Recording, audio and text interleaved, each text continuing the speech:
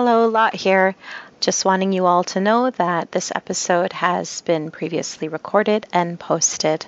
So I hope you enjoy it or re-enjoy it. Welcome to Close the Door and Come Here, a Game of Thrones, A Song of Ice and Fire podcast with heavy leanings towards our two favorite characters, Jaime and Brienne.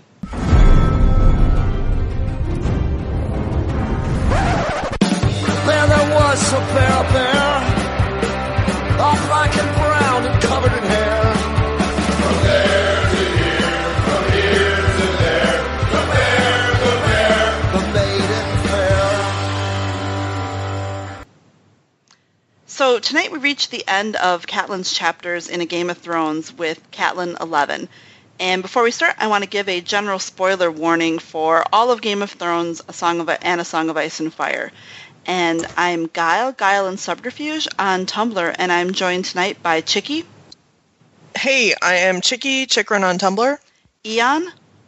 Hey, this is Eon. I'm Eon Blue Negative on Tumblr. Argistar. Hello, I'm Argistar on Tumblr. And Wonkins. Hi, I'm Wonkins on Tumblr. Wonkins, do you always feel like, whenever I say your name, I always feel like I'm like going into a British accent, and it somehow turns into Wonkins. I don't know why. We all say his name wrong. It's Wontkins, and we all say Wantkins. And it's Wantkins? It is Wontkins. Like, will they, won't they? Oh, Wontkins. Well, okay, so it is very British sounding. Wontkins. Okay. Anyway. Sounds like something you'd have with your afternoon tea. It really does. Let's have some tea and Wontkins. Oh my God. Anyway, we're off to a great start, folks. So to recap, in our last chapter, Robb's army had taken Jaime Lannister captive. Jaime was super hot. And they've since taken back Riverrun from the Lannisters. Their triumph, however, is mixed with tragedy, as they've learned Ned has been executed by King Joffrey. And we start the chapter off with Robb, Theon, Cat, and company reaching Riverrun. And they're greeted by Edmure and Tytos Blackwood, who has some spectacular-sounding armor. It's all bright yellow, and then he has like a whole cloak made of raven feathers. Which just sounds kind of crazy. Work it! Yeah, I mean... It sounds like a Project Runway, disaster. Yeah, like from the crafting challenge where they take him to the craft store. Actually... like a practical battle disaster. Wouldn't that be an amazing Project Runway challenge, though, if they gave them, the house words and sigil and they had to create a costume for them? Oh my God, that'd be so much fun. Yeah. Tyros obviously didn't watch The Incredibles. No capes! So they meet Tytos Blackwood, as I said, and we learn that he was actually responsible for plucking Edmure out of the Lannister camp. And Edmure takes Cat to see her father and tells her, as they go there, that Hoster Tully is not expected to live long. One thing that struck me in this little bit was kind of the description of Edmure, and he sounds much more rough and tumble, I think, than we get later on in the books or, in the show especially. Did anyone have any particular impressions of Edmure? Oh, it's funny that you say that. That he looked absolutely nothing like he does in the TV series, and maybe they should have reread the chapter a little. I think if you can get Tobias Menzies, you get Tobias Menzies. Yeah. You don't worry about what the book character looks like, but I mean, no, I don't know. I always think of the Tullys as all being kind of auburn-haired and kind of, whatever, not so refined, and I don't know why that is. I always think of them as refined, I guess, and that was one of the things that struck me about the description of Edmure was that he was kind of stocky, and he obviously, I think he had scars, and he had, you could just tell he had been in battle, and it's so different, I think, than the show image I get, or even the image of him in Feast when he's kind of, downtrodden, basically. Yeah, don't they refer to his armor having dents? Yeah, exactly. Mm-hmm. Yep. I could understand how the show would want to make a foil for the Blackfish to kind of show this younger, less proven Tully, because we already have the battle-hardened, stocky Tully. Yeah. You know what I'm saying? Yeah, no, I get it. I have some personal biases towards Edmure, so I kind of liked to read that. I'm with you. I like Edmure a lot too. I really loved a lot of this opening passage where like Kat is like noticing how like the bottom of the portcullis is rusty and stuff as she's coming in, and there's a lot of really cool kind of eerie when you look at it in the perspective of knowing what's going to happen details here. Like little hints that maybe the Tullys and River Run may not survive very well. Yeah. God, beautiful but sad. So we meet Hoster, and he's kind of out of it, and he tells Kat about the siege and how worried he was that they were going to lose. And Kat is very proud to tell him that Robb, with the Blackfish's help, is the one who broke it and freed the castle. And Hoster learns that the Blackfish came from the Vale, and there's this kind of sad moment where he's very hopeful that Lysa joined him, but Kat tells him she stayed in the Eyrie, and his face just falls.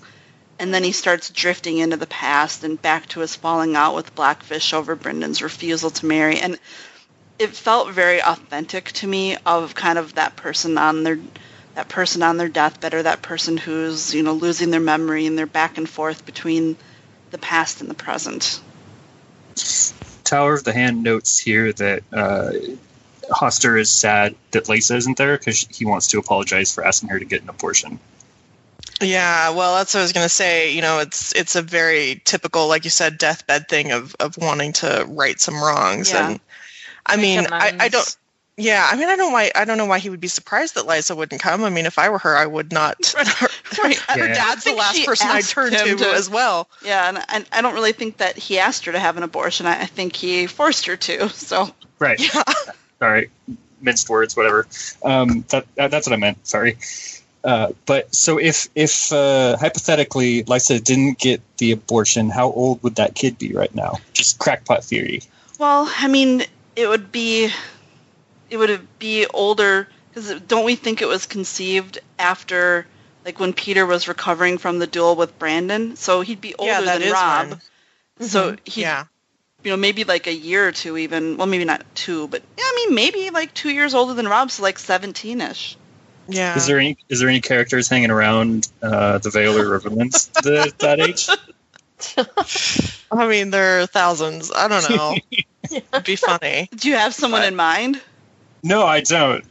If some audience member thinks of one, definitely write it. I was just, the hunt for the missing bastard. Putting my brain tinfoil hat on. Another one, another missing bastard. Just what the series needs. This would be one that's not a secret targ. Let's see. How about this one? How about the Mad Mouse, that Sir Shadrick's guy? Was he that young? Yeah, wasn't he? Was he? Maybe he was. I don't know. I always picture him like middle-aged, but I don't know why that is. And he is kind of short, right? So, yeah. I just picture it being like a short kid. Mm-hmm. Yeah. I love that we're coming up with like bizarre tinfoil. It's funny how much Kat does think about Peter in the like she almost thinks about Peter as much as she thinks about her siblings as she's coming home again, and it is. Well, and I think does really make it clear how much. Yeah, he was. Well, I mean, obviously George wants it in there, but he really was like a sibling to her. It really is. So that aspect is sad too. I have a passage actually that kind of gets into that I wanted to read, and it's so Kat leaves to find Robb in the Godswood with many of his men. And she thinks, it would not do to disturb them at their prayers. The gods must have their due. Even cruel gods who would take Ned from her and her lord father as well. So Catelyn waited. The river moved through the high branches, and she could see the wheel tower to her right, ivy crawling up its side. As she stood there, all the memories came flooding back to her. Her father had taught her to ride amongst these trees, and that was the elm that Edmure had fallen from when he broke his arm. And over there, beneath that bower, she and Lysa had played at kissing with Peter. She had not thought of that in years, how young they had all been. She no older than Sansa, Lysa younger than Arya, and Peter younger still, yet eager. The girls had traded him between them, serious and giggling by turns. It came back to her so vividly she could almost feel his sweaty fingers on her shoulders and taste the mint on his breath. There was always mint growing in the Godswood, and Peter had liked to chew it. He had been such a bold little boy, always in trouble. He tried to put his tongue in my mouth, Catelyn had confessed to her sister afterwards, when they were alone. He did with me too, Lysa had whispered, shy and breathless. I liked it. So Sexy, kind of. So, Right? so Peter is younger than Liza? Yeah. Peter's a quick learner. Wow. Because really, I mean, Peter had to have been, if he was younger than Lysa at this point, he was probably like, 11 or 12 or something like that, like Pod's age, basically. Ugh. So that was gross, but I had to, No, I know. Had to share. It does. I mean, if you allow it to, it really humanizes Littlefinger, but it just kind of deepens the sadness of the betrayal too. I mean, not just Liza, but Kat and Edmure, thought of him as a pseudo sibling. yeah, I mean, and, he certainly took it, he certainly took advantage of Lysa. Like, it's hard to blame him for what happened with Kat. I mean, I think he fell in love with her, and would have made, wasn't trying to do anything dishonorable. Frankly, I mean, I think he was going within the framework of what was acceptable. Frankly, but didn't work out for him, obviously. But then sleeping with Lysa was more of a problem. Yeah, but I mean, if he was even younger than she was, I mean, she's younger than Kat, so she, couldn't have been even 14, 15 at that point. I mean, so young. He must have been so young. I mean, not that it really excuses much, but, oh, God, so young and, clearly stupid and unaware of how the world works. But, yeah, I mean, what do you know about how you're hurting someone else when you're that age? Not as much as you should, I suppose. That's the way to put it. Right, and it's like Lysa had her own. Lysa obviously bore all the I mean, Littlefinger was sent away, but I mean, Lysa bore all the emotional consequences of that, and how that affected her. For the women. Oh, Littlefinger. So Kat finds herself again wondering if Robb has ever kissed a girl, which is kind of this kind of bizarre preoccupation, but meanwhile, Robb is concerned with more urgent matters, and he tells her that Renly has declared himself king, and he and his men are going to call a council. So the War Council intervenes in Riverrun's Great Hall, and it's the River Lords and the Northern Lords seated opposite each other, and they're arguing into the night. And some of the men want to march on Tywin at Harrenhal, and Mark Piper actually wants them to strike directly at Casterly Rock instead. Jason Mallister thinks that they should just actually stay at Riverrun, bide their time, and cut Tywin's supply lines. And basically the Blackwoods and the Brackens will take the opposite sides on whatever they can. And Jonas Bracken goes so far as to suggest they declare for Renly. And Robb finally speaks up to say that, Renly's not king. Joffrey may be evil, but that doesn't make Renly king. His men wonder if he means to declare for Stannis, and Robb says he doesn't know. And I have a shorter passage. Oh, go ahead. I was going to say, no, doesn't he say that, he has the right as being the older brother? Yeah, I mean, that's kind of his argument against Renly, is that if Joffrey's not king, then Stannis is. And he says, I don't know, said Robb. I prayed to know what to do, but the gods did not answer. The Lannisters killed my father for a traitor, and we know that was a lie, but if Joffrey is the lawful king and we fight against him, we will be traitors. My lord father would urge caution, aged Sir Stevrin said, with the weaselly smile of a Frey. Wait, let these two kings play their Game of Thrones. When they are done fighting, we can bend our knees to the victor or oppose him as we choose. With Renly arming, likely Lord Tywin would welcome a truce and the safe return of his son. Noble lords, allow me to go to him at Harrenhal and arrange good terms and ransoms. And, what a true Frey. Yeah. And, the men are naturally outraged by Stevron's suggestion, but Kat kind of takes the opportunity to take the stage, and she asks, why not a peace? Robb reminds her that the Lannisters killed his father, they killed her husband. He unsheathed his long sword and laid it on the table before him, the bright steel on the rough wood. This is the only peace I have for Lannisters. And again, predictably, the men roar their approval of this, but Kat waits until they've quieted down to make her pitch for peace. And she, I love that she does this too, because it is so Kat to. I mean, I'm not going to say no one in the room realizes the bigger picture, but Kat clearly sees how quickly this thing is snowballing and wants to get the fuck out. And who can blame her? I mean, you know, she's lost her husband. Knows she's about to lose her father. And she knows how dire it is. And I think a part of her is even beginning to accept that she needs to let the girls go. You know, I think part of her knows that the girls are pretty much lost at this point. And I mean, I feel like Stavron Frey kind of has the right of it at this point. Yeah. To be honest, because yes, they should have waited it. They should wait it out and side with the winner, and they have the ultimate bargaining chip against the Lannisters. Like, they actually at this point in time are in a damn good position to just sit and wait. Well, yeah, and imagine if they had just camped here at River Run and held it. It might have been a different story, you know. I don't know that Tywin would have allowed them to stay there that long, but I don't know. You never know. I don't think that would be a great long-term solution, because such a huge army would take up so much food that they would eat themselves out. It's like they're basically sieging themselves with 28,000 troops there. But the advantage is that they're in the middle of the Riverlands, and so they can easily resupply themselves because they hold all the rivers. And that's kind of what Robb is realizing, just the position that they're in to control the food supply. It's what he's talking about with the fact that they're even controlling the Lannister food supply at this point. I don't know. It's a really, you know, it's funny. It's funny how this is most often explored in fic. The concepts of what if this one thing had changed or that one thing had changed in the series, and that's a fun what if to play out. And I think too, you know, kind of the point of the Northern Lords is that, you know, there's an emotional point of it. You know, they lost the Karstark sons, they lost the Darren Hornwood, and the River Lords had their lands ravaged essentially. So if they just sit there, what was the point of exposing all of that? Yeah, and the Northern Lords need to go home, you know.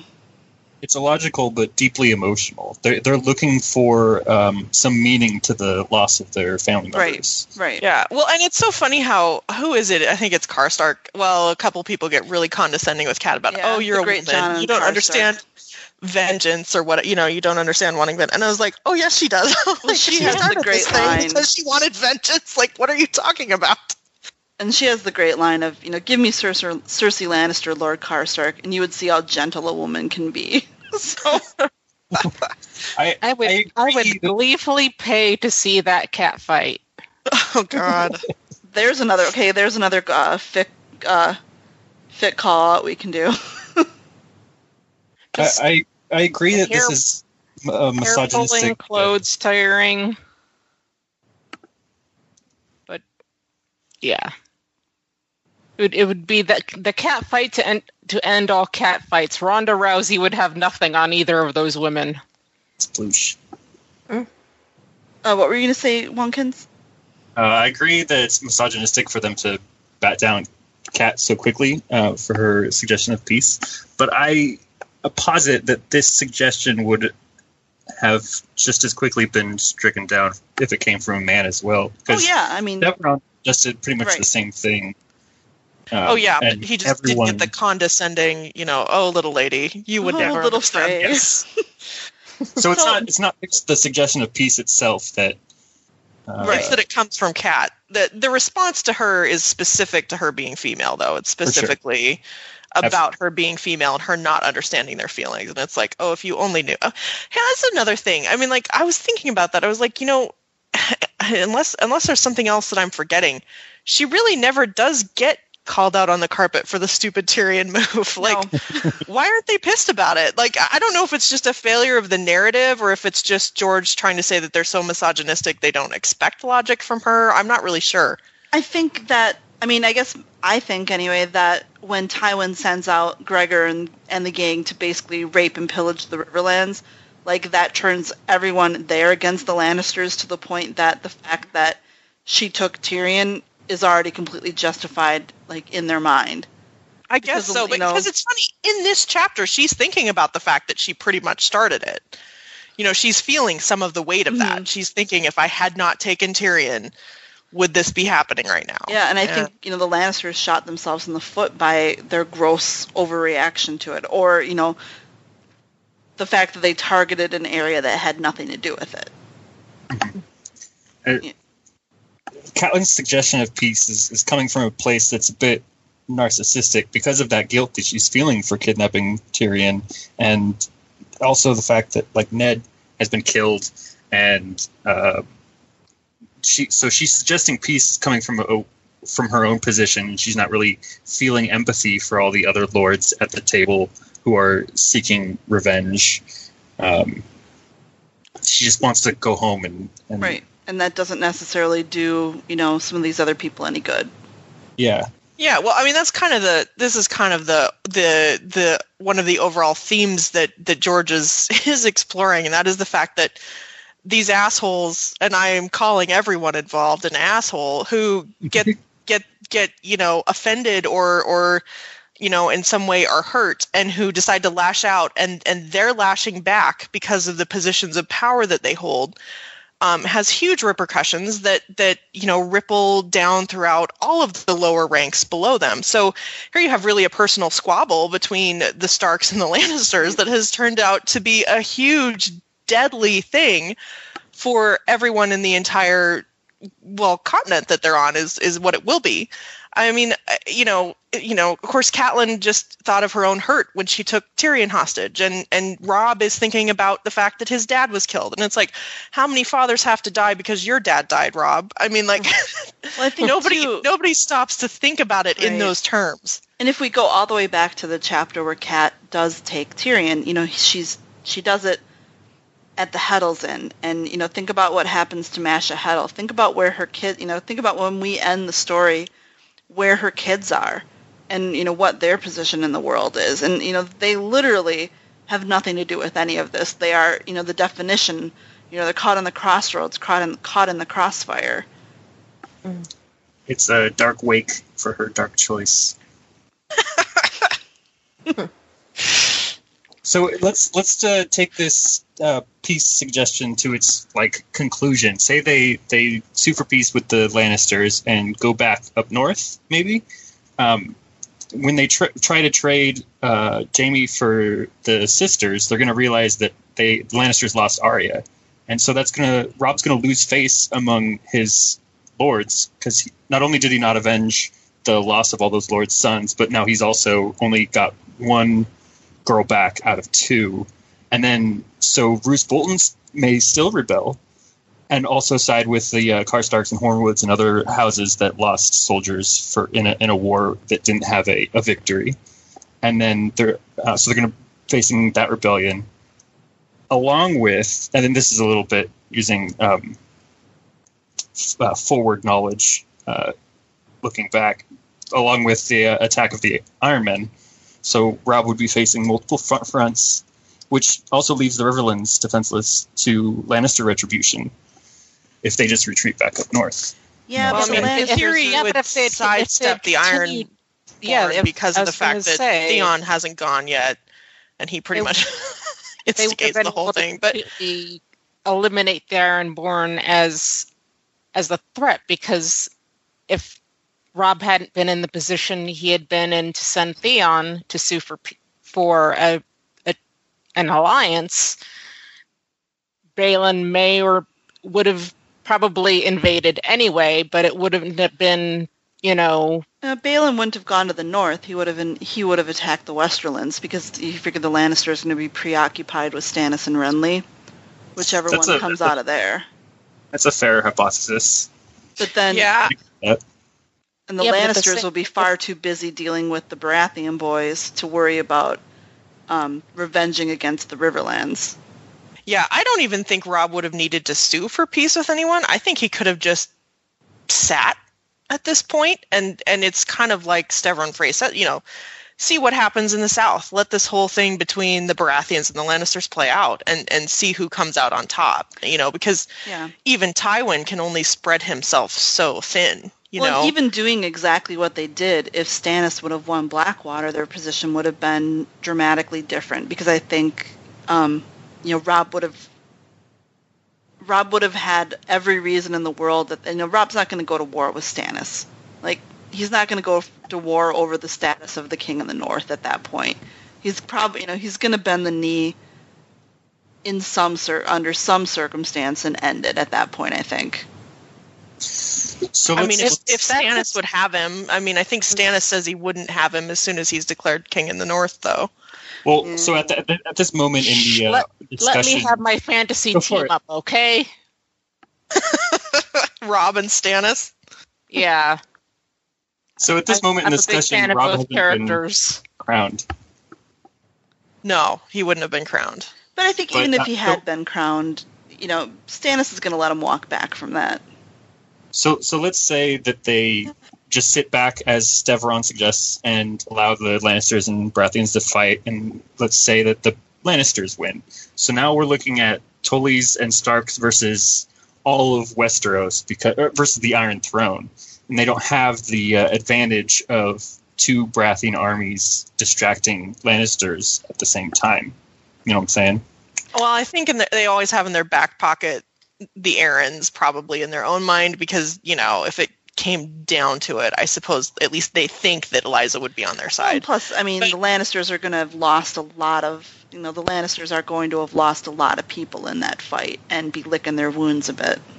But it all kind of depends on what happens with the Tyrells. I mean, the Tyrells really are the swing vote, if you will. I mean, so it kind of would depend on where they went.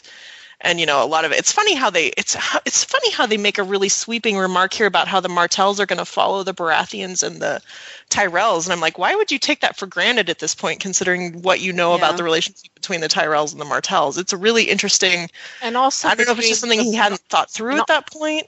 And also between the Baratheons and the Dornish, because that situation wasn't exactly the sweetest either, given the fact that, Elia's body was presented to Robert. Right. I don't think they'd be in too big of a hurry to buddy up with the Baratheons.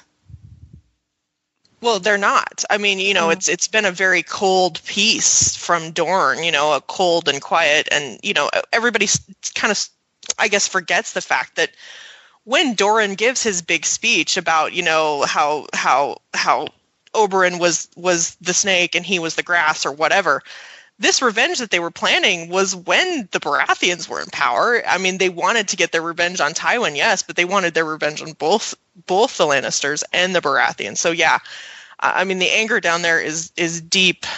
So I don't know. It's hard, it's hard to say what George was thinking at this point. That might be just something he hadn't completely thought through at that moment. And if the Northern forces just stay put for a while, Robb doesn't get injured. He doesn't meet Jane Westerling. He's not married. And, thinking about it, if the purple wedding happens and there is no red wedding, I think like a Tywin Lannister regent for Tommen actually isn't super unlikely to sue for peace with the Starks at that point. Like that makes it a little bit more palatable to everyone involved. That it's not Joffrey who they're actually having to, make nicey with. Well, I mean, not that Tywin is, some paragon of virtue, but Tywin's a rational enemy, and he would try to make a rational choice, I think. And he didn't have a direct hand in the death of Ned. But I think that would still leave the River Lords butthurt over the Sir Gregor's grievings throughout the Riverlands and all of Tywin's chaos that he's burnt all through that realm. There's no. Do you guys agree that peace is the best options posited here? It's so hard because we know what happens. So, I mean, part of me thinks if they would have actually attacked Harrenhal directly, they would have totally 100% taken down the Lannisters, because Tywin would have never made it to King's Landing to join the battle against Stannis. Mm-hmm. And so maybe that direct engagement against Tywin would have actually ended things pretty quickly. Attacking Harrenhal? Yeah. I just think it's one of those. Sorry, go ahead. Sorry, I don't mean to like run over everything. It's a risky move though, because Harrenhal is a fortress and it risks being flanked by the second army being raised at Casterly Rock. But knowing that you've got Stannis Renly, is that army at Casterly Rock going to be headed south as opposed to east? Or as opposed to west, rather. East, west, east. Yeah, I mean, they're kind of, it's interesting. George gives them a bunch of choices, and none of them are obviously the right or the wrong thing to do. Yeah, I was just about to say, I think the problem is that it's an impossible situation all around. No matter what choice you choose, there are going to be some serious drawbacks. That's kind of a theme of Song of Ice and Fire, the Kobayashi Maru tests. Yeah. Yeah, no matter what happens, you're screwed in one way or the other, most likely. So, why do you think nobody suggests assaulting King's Landing? Because Harrenhal stands between it. You could go south to loop under to just avoid Harrenhal. Just go around it and then come up to King's Landing from the south. Would they be running into the Tyrell Renly army in that area, though? They're still in the reach at this point. Okay. Yeah. I mean, although I think if you're, if the Lannister army's in Harrenhal, you would hit the army. Well, and also I think maybe the fear is if they hit King's Landing directly, what's going to stop them from, just plain cutting Arya and Sansa's throats? Well, plus, I mean, they don't really have a naval presence, so, I mean, it'd be interesting if Robb's pitch to Balon was, we're going south and we want you to hit King's Landing from the sea, we're going to hit them from the land, and we'll split the booty. That'd be a grave mistake to trust in King Balon. Yeah, but I mean... Yeah, Balon was already getting himself ready for war when Theon showed up. Yeah. But, strange bedfellows, right? I mean, if they knew there was a wildling army led by, a great commander just itching to get over the wall, they could, hey, how do you guys feel about a really good southern vacation?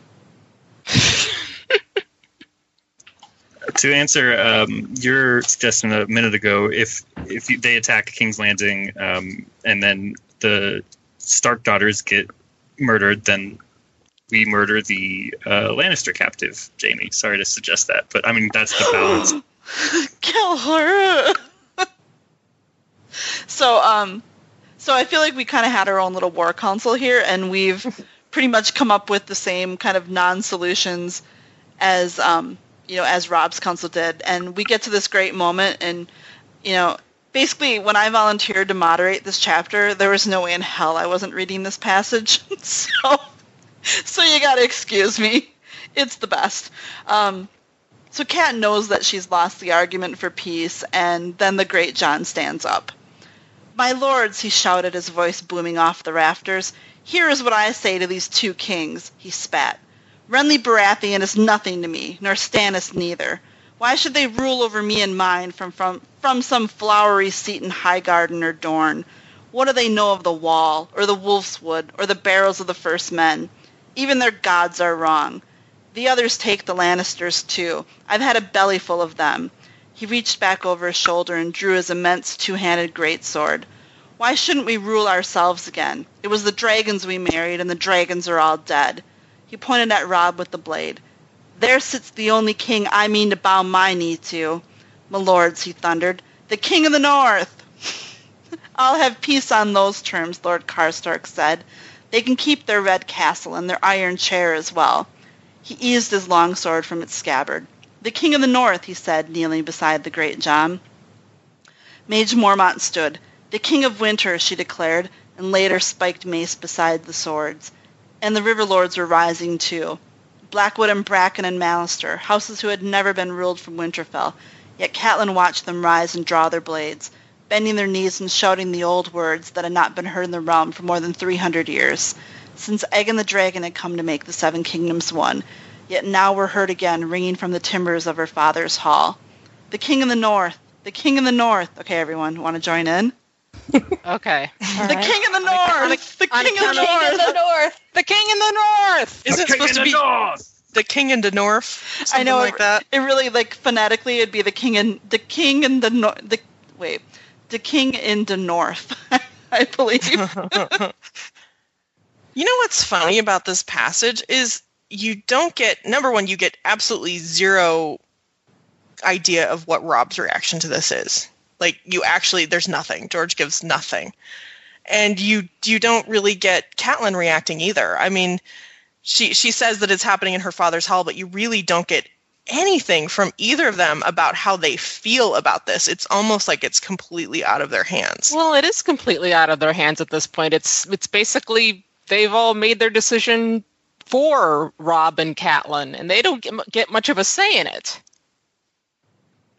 Yeah, it's really stunning how it just it just kind of happens, and you're like, shit.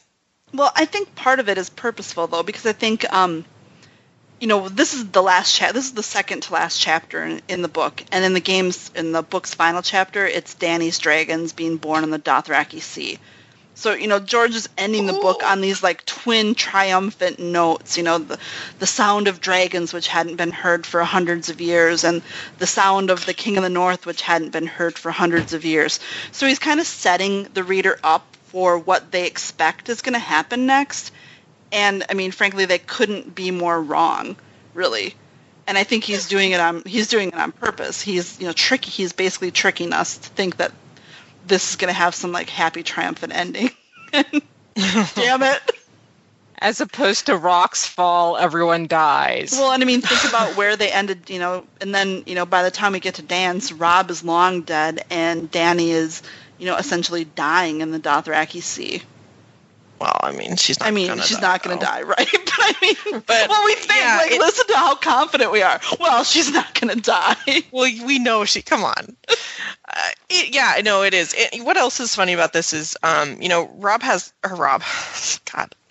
George has Catelyn mention early in the chapter that Robb was born at River Run, which, I mean, we all kind of knew, but, I kind of didn't really think much about until, this chapter. And it's funny that he was born here and now he's reborn again here as the King in the North.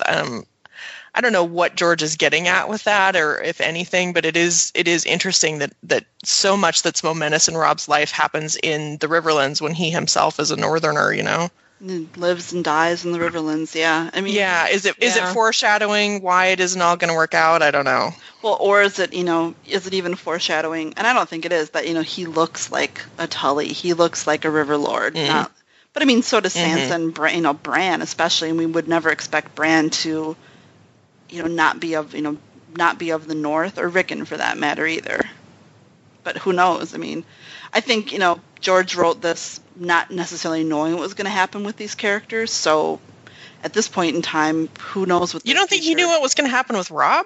Oh, with Robb for sure. Yeah, with Robb 100%. But I just think Robb. Bran and He for sure had a plan, but it's not necessarily the same plan that he ended up writing, as most things go in the story. Yeah, but I think Robb dying was in the original outline, wasn't it? Yeah. Yeah. What's really interesting? Oh, go ahead. It might have been a different.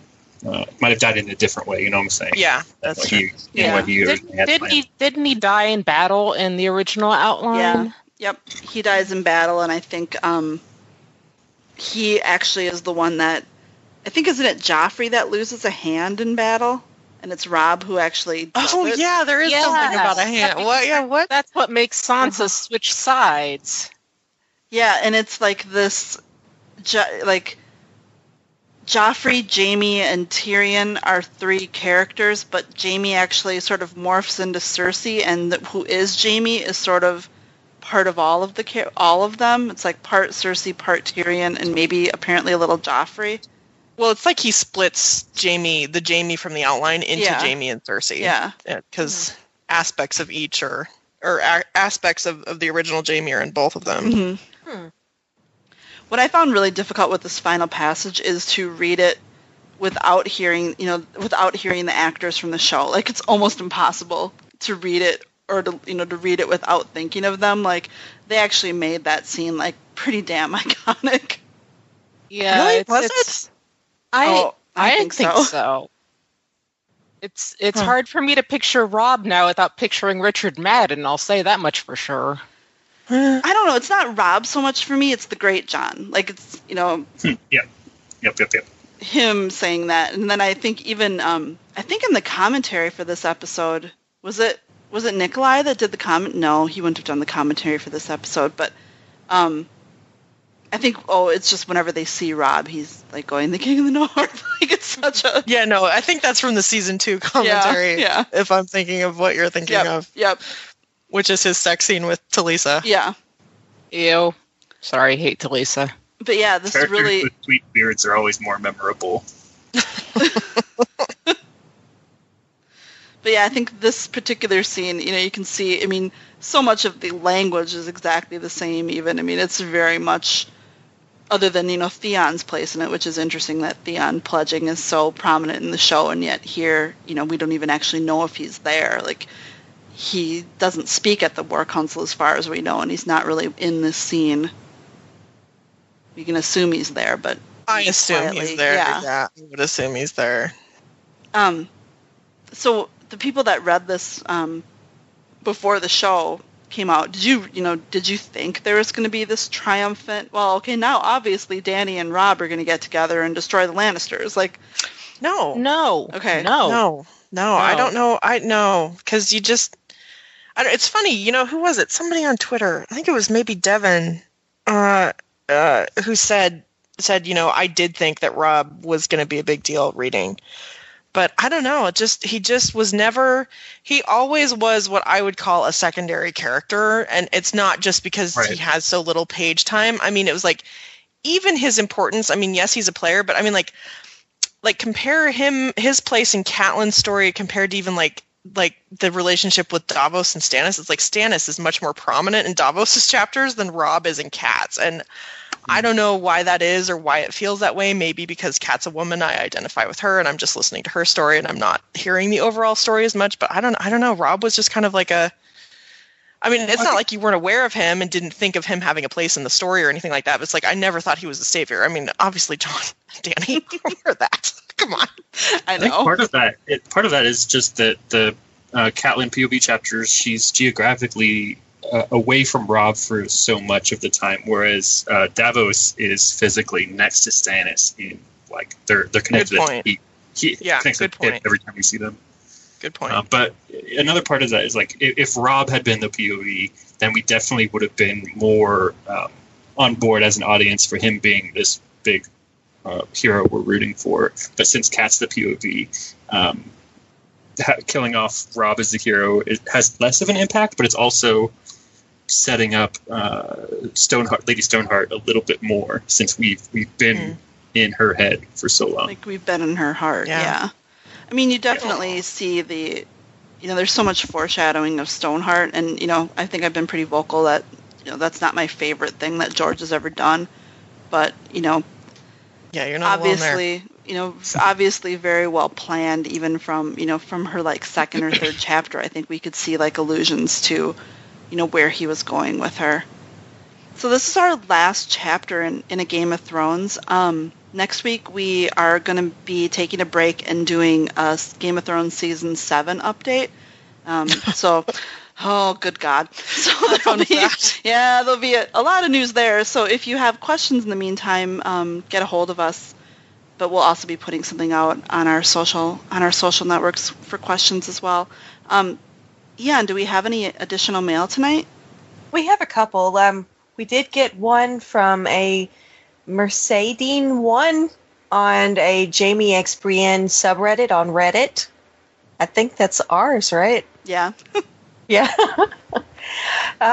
They say, I was listening to the Catelyn 10 podcast today, loving the Catelyn episodes, and I just wanted to share a small observation. When Jamie is captured, Theon's suggestion is to execute him, completely oblivious to the fact that if that had been Ned's approach to dealing with prisoners circa the Greyjoy Rebellion, Theon and his father would both be dead. His lack of self-awareness at this point in the story would be funny if the consequences weren't so sad. I don't know. I mean, I think Theon Theon's a hostage. Like, he wasn't captured in a war. You know, he's like a hostage in the post-war. Yeah. Wards are different than hostages. Yeah. I think. Well, too, I hesitate to use the word ward when it comes to Theon, though. He was a war hostage, and he's no a one, hostage, and it's for made sure. pretty clear throughout his chapters, Theon's, I mean, that the only Stark who ever actually treated him like he was, you know, one of them, worth anything, was Robb. Well, I see that he is in a way like a hostage, but he wasn't captured in battle. He was No, freely he wasn't captured. given Yeah, as a child. He was exchanged as a hostage. Culturally, there's a minor difference there. Where there are similarities, I agree, but Well, no, he is a hostage, though. I mean, Ned even thinks about the fact that he would hate to have to kill him. So, if Balon acted up. So, he definitely is a hostage in the sense that it's just like Jaime taking Hoster Blackwood later on in Feast. Or no, that's in Dance. You know, where, yeah, he would have to kill this kid. And Ned thinks that about Theon. If Balon acts up, he'll have to kill him. you can But- ransom hostages, but you don't ransom wards. right. Yeah, no, but he's not that kind of hostage. He's a hostage in exchange for good behavior, just like Hoster Blackwood is later in Dance. Jaime takes Hoster Blackwood when he accepts the Blackwood surrender. And it's basically, you know, if you misbehave, we're going to kill your kid, who will otherwise be treated well. And that's exactly what Theon is, and Ned would have had to kill him, and Ned actually thinks about that. And it's one of the reasons Ned tried not to get too close to him, because he knew he might have to kill him. Whereas, you know, Jaime's a prisoner of war, essentially. Jaime is a prisoner of war, yeah. So it is kind of different things, but yeah, Theon. I mean, there's a big difference between the Theon that you see in a Game of Thrones and the Theon whose head you jump into in A Clash of Kings, and the Theon that you see as Reek when you get to Dance. I mean, there's quite a big shift that happens. I mean, like, number one is the fact that Theon is an absolute goddamn hothead. And this is something that I don't think was played quite as well as maybe it should have been on the show. I mean, as much as I love Alfie and his portrayal, I have issues with the way that the show has dealt with Theon in many aspects. But one of them is the fact that, you know, Theon is very brash and just, you know, balls to the wall, which is why he comes up with his idea to capture Winterfell. And, you know, I mean, it is typical of Theon to just have absolutely zero awareness and just be like, kill him, you know. I mean, like, it's such a Theon thing to do. Book Theon, totally. This is the guy who punted the decapitated head after the execution, right? Exactly. That's Theon right there. And was okay with killing the puppies. Yeah. Absolutely. And, you know, small children later on. Small children. So I think it's definitely it's on point for the character relation as far as the observation in the Reddit thread goes, but it is a little off in that wards and hostages are slightly different. But So do we have another letter, Ian? We do. We actually got another iTunes review. Yay! Yes, and it's a 5-star review, which is awesome. Woohoo! By Kane Zephyr, titled "Having a Laugh Catching Up." it's a badass name. Yep. I just found this podcast while trying to wait for season 7 or The Winds of Winter. I have spent hours laughing so hard that people think I'm crazy. I have a long way to go to catch up, but I will enjoy every minute of it. Well, thanks. Yeah, Wow. thank you. Yeah, you do have, Yeah. God, how many episodes are we? We're in the 140s right now. I Oh, think this insane. is 148 or 149 tonight. So yeah. Before they shifted my job, I used to listen to you guys while I was at work, and it was the only thing that made work tolerable. Oh. Oh, that's nice. Us cursing in your ear, Yeah. Yes. our specialty. Is that it, Ian? Yeah, that's it. Okay. So again, we'll be doing a season 7 update, and then we're going to jump into Kat's chapters in A Clash of Kings, and that's going to bring us little Stannis, little Davos, a little certain wench named Brienne of Tarth. So yeah, A little three-way. little three-way Little action at the three-way. end, some good times. So I personally am really looking forward to her Clash chapters. I think it'll be exciting to get to see those new characters through her eyes. It will, but I'm personally looking forward to the Game of Thrones Season 7 spoilers update episode next week, and I really hope that everybody sends in really detailed questions about the leaks that are out there for Guile to answer. Everybody just pile on. Get your really, really great leaks questions to Guile. She really wants them. You say that like you think that I might have an opinion on them. No, I think we, it's a show. It's a show. It's a show. I should put that on the back of the DVD box. Game of Thrones Season 7. It's a show. It says, It's a television show. So I want to thank all of our panel tonight for joining in on The King of the North and indulging me a bit there and for the whole episode. And we hope that you support our podcast and become a Patreon. Our Patreons get benefits like special episodes, and they get early access to all of our new episodes. Listen and review us on iTunes. As always, waiting for that Lumpia Recipe Philippines, Podbean, Stitcher, Google Play, and all of the places. I know we're never getting it. I should just I should just find my own at this point. God, I give up. You can find us on Tumblr, Twitter, Facebook, and email us at closethedoorand@gmail.com. And I want to thank you all for listening. I'm closing the door. Get out. Wait. If I wanted to I'm opening the door. Where can I go on Patreon if I wanted to support you? You would go to, oh my God. I think it's patreon.com/close the door. Okay, yeah, I'm doing it right now.